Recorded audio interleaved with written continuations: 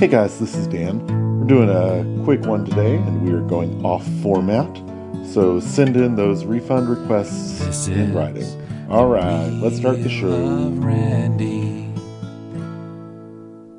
Folks, we've got Megan Radford today. Thanks for coming, Megan. Thanks for having me. Megan is an expert on a subject that is indirectly related to our song today. We're going to change the format around a little bit and jump right into the song. And today's song is Easy Street off of the album Harps and Angels. So I know you just joined us, but pause us for a minute and go listen to Easy Street. Megan and I are going to listen to it together here. And once you've done that, we will be right back.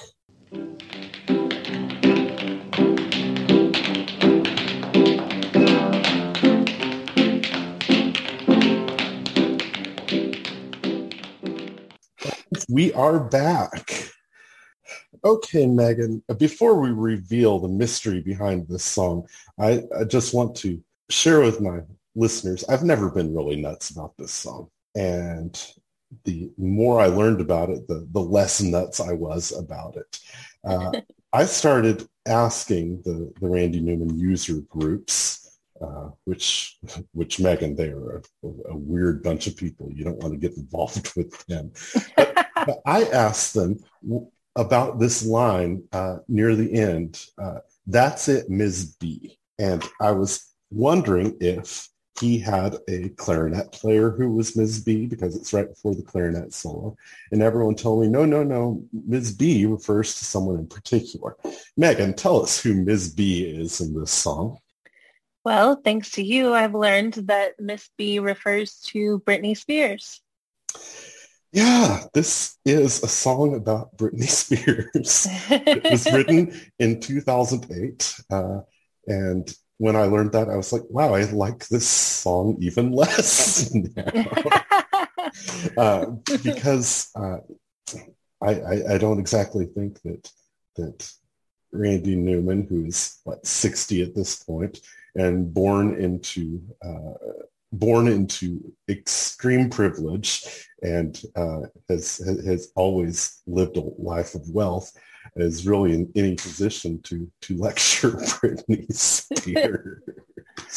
Yeah, I would agree with that for sure. So this was written in 2008. I brought you on because you are my Britney expert.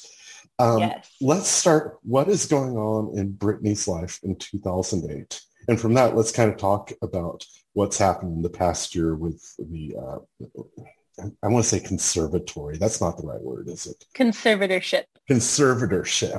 Yeah. Let's do 2008 and see where we go from there.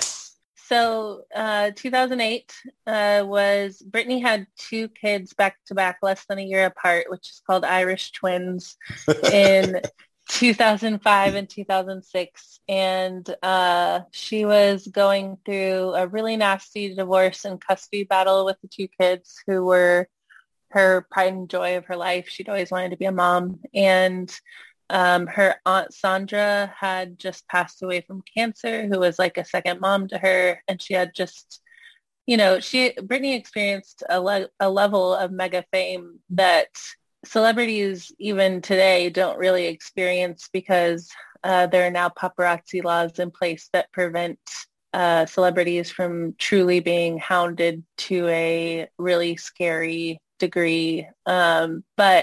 So Britney was kind of in that sweet spot of this mega celebrity, and she was the biggest pop star in the world, just a few years prior to 2008. So she started having some hard times, and her family, who she had not been talking to in several years prior to 2008, came in and filed a conservatorship over Britney, which a conservatorship in the state of Oklahoma and many other states is called a guardianship. And it's where a person literally is effectively you on paper. So they, all of your civil and human rights are stripped away from you and basically given to another person who has complete and total control over you. So how is that different from just a standard, power of attorney? Well, a power of attorney gives another person the ability to make decisions on your behalf should you be incapacitated or something of that nature. But a conservatorship, especially an abusive conservatorship like the one Brittany was under, there really there's not a lot of court oversight into what that person can and cannot do. And what they did to Brittany was truly astounding. They continuously deemed that she was too incapacitated to run her own life, but they propped her up on stage for 12 plus years to make them millions and millions of dollars. And her dad, on the books made $6 million off the arrangement. And I think he made far more than that off the books. And, there was a lot of abuse going on. She was forced to have an IUD that she did not want. She wanted more children. All of her conversations, basically she had an iPhone that was mirrored to an iPad that her conservators controlled. So they mirrored all of her conversations and cut people out of her life that they thought, weren't going along with the conservatorship. They recorded audio of her bedroom. I mean, all kinds of egregious violations of her rights. But at the same time, under the conservatorship, she was stripped of all of her rights. Good grief. Did she have her own attorney? Was there any level of confidentiality that she could have? So she had a court-appointed attorney. She attempted to hire her own attorney back in 2008 when this was all put into place. And the court said, no, you're too incapacitated to hire your own attorney, even though she had already hired him. And, we're going to assign you this court-appointed attorney. And the court-appointed attorney basically partnered with her dad, who was her conservator, for many years and raked in over $3 million from the arrangement. We have since found out through the investigation, largely by the New York Times, that Brittany was literally fighting against this conservatorship the entire time it was in place. And her court-appointed attorney was not following any of her stated wishes for trying to get her out of it because he was benefiting from the arrangement. Was all this public knowledge at the time? I mean, she had a public image that she was, keeping up at the same time here. They did a really good job of painting the narrative that Brittany was ill and desperately needed the help that this provided. So it was public. And in 2009, some of the first rumblings of Free Britney started online. And I actually back then made a homemade iron-on letter Free Britney t-shirt that I kind of staged a one-woman protest outside of one of her concerts in Dallas. Wow. Yeah. So, but then it kind of all got shut down by Britney's father, Jamie himself, because he called the leader of the biggest Britney fan site at the time and basically threatened him.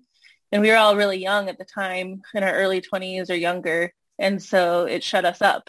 And everything kicked off again in April of 2019. There was a voicemail left for a podcast called Britney's Graham, which was run by these two comedians who just loved Britney and kind of liked to poke fun at her Instagram because it was quirky. And this former paralegal on Britney's estate called and left this voicemail. This was April 2019. He said Britney was being held against her will in a mental health facility and forced to take medication against her will. And she'd been there for months. Everything that paralegal said ended up being 100% true, but we wouldn't know that for several more years. But even still, it ignited a movement because I think a lot of people in those early days did suspect something was wrong. And then we kind of all bought into her team's narrative. They did a really good job of spinning the narrative that Britney needed support and that this was the best thing for her. But as soon as we heard that voicemail, a lot of us were ignited into action. And me, like speaking for myself, because I had backed down in 2009, when I heard that voicemail, I was like, this time I'm not stopping for anything until Britney is free. Wow. And there has been some positive development in the last couple months from what I heard. Yes. So Britney finally got to address the court publicly on June 23rd of 2021. And as a result, it's kind of funny because everything she said on June 23rd, she pretty much also said on May 10th of 2019, but the court at that time was still sealed.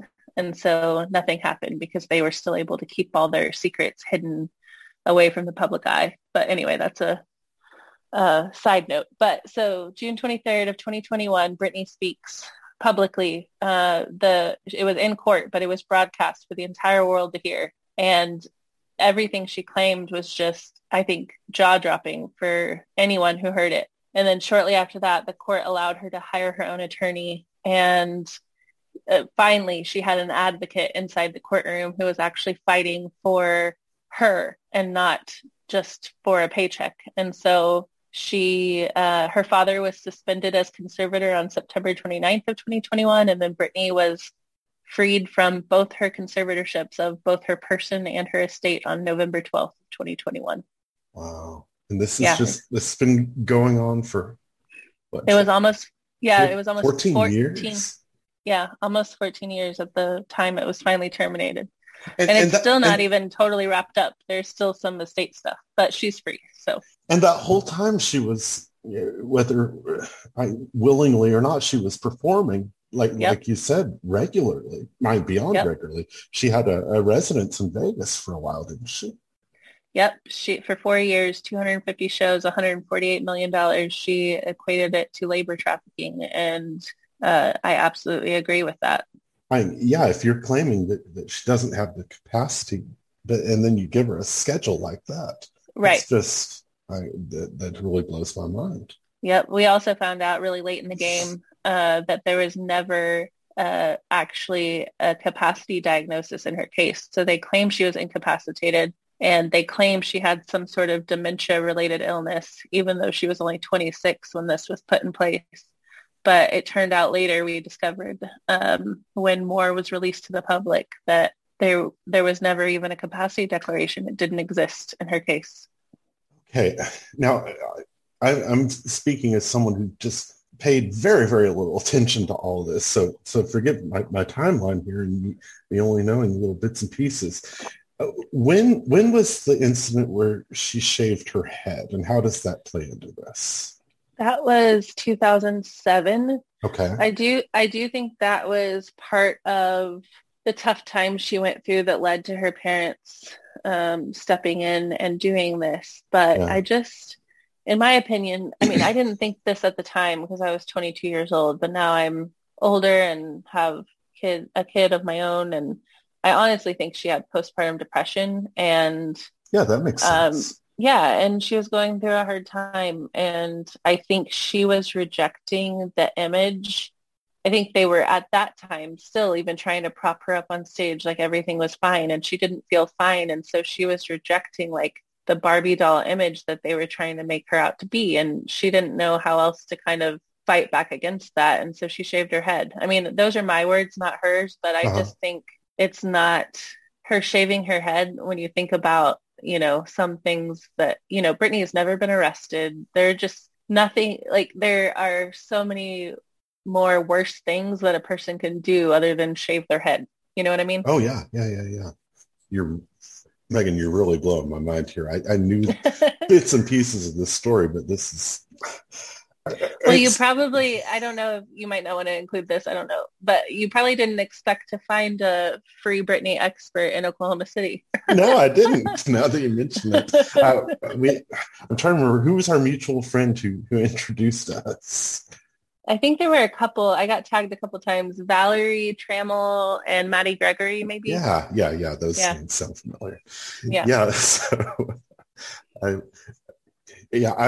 was at a point where I wasn't even sure that you were in Oklahoma City to the degree that I was like, I just assumed that she meant Central Time when I sent her the appointment for this. Yeah, I felt like, I got into the movement. Like I said, as soon as I heard that voicemail in April 2019, I started sharing with all my family and friends and doing all this research and trying to find out as much information as I could. And I felt like no one was believing me and I wasn't getting enough traction. So I was just like, I have to go to LA. And then I flew out to LA. They held rallies outside every hearing of Britney's outside the courthouse. And I went. I didn't know anyone.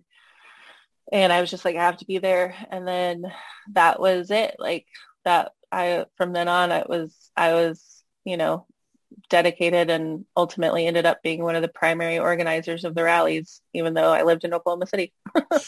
It's fantastic. So now I'm really, really trying to wrap my head around this dumb song that has brought us together. And, I'm trying to put myself in Randy's shoes, being someone who didn't know the whole story. Yeah. Or even worse, someone who only knew the side of the story that her father was feeding the press. Yeah. Well, and I would say too that the media has always been pretty awful to Britney. Like for some reason, and really not just the media, really just humans in general. For some reason, Britney Spears she was cool for a few years. Like when she first came onto the scene, she was like everything. Everyone was obsessed, I felt like, at least in my age group. And then all of a sudden she wasn't cool anymore. And I was like, I remember feeling confused, like what happened? I still love her, but I just kind of hid that I loved her.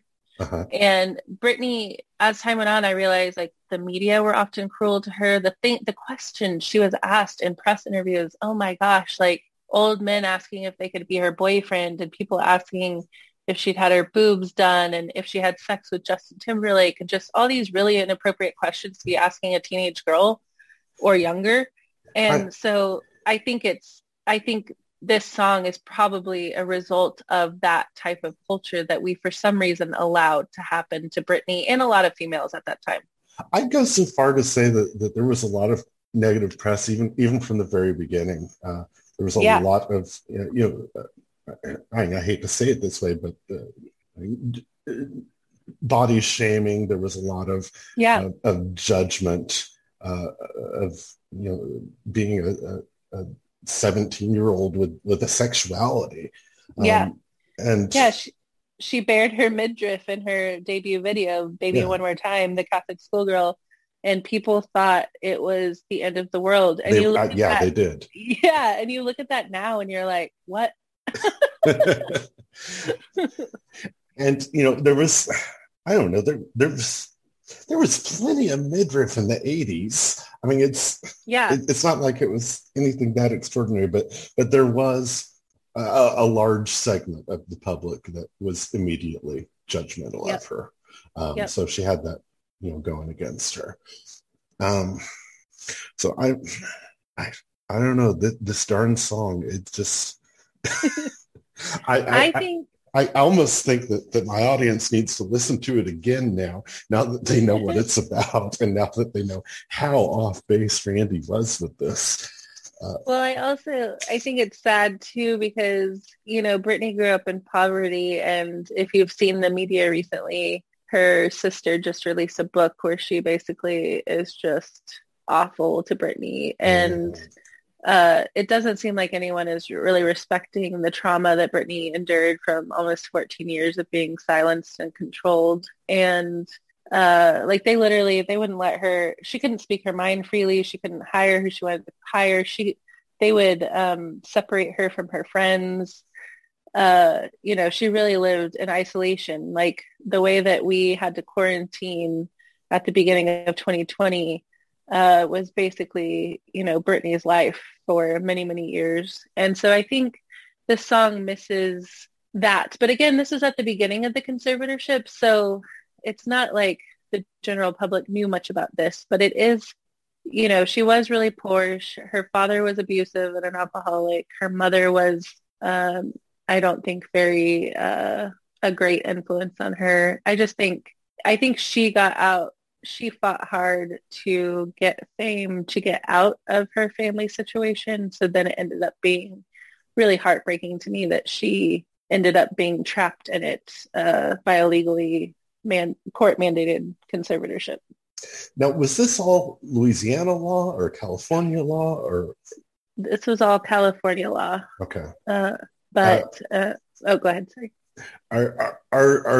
Has this sparked a movement to reform conservatorship law in general? So it absolutely has. I think anyone in the early days who got into this movement, not just like 2009, but even in like 2019, you got into it because you cared about Britney Spears. But as we kept going, we realized that this issue is actually much larger than Britney Spears. I remember thinking like, this must be like a one-off. Like this can't be happening to anyone else. But sure enough, it's happened to hundreds of thousands of people all across the United States, and it still is to this day. So I remember Gary Coleman was in a real similar circumstance. Yeah. And Bradford Lund, who is Walt Disney's grandson, is in one. Brian Wilson from the Beach Boys was in one. Oh, gosh. Casey Kasem was in one. And currently another person that I've been advocating for is Nichelle Nichols, who was Star Trek's Lieutenant Uhura in the original series. Right.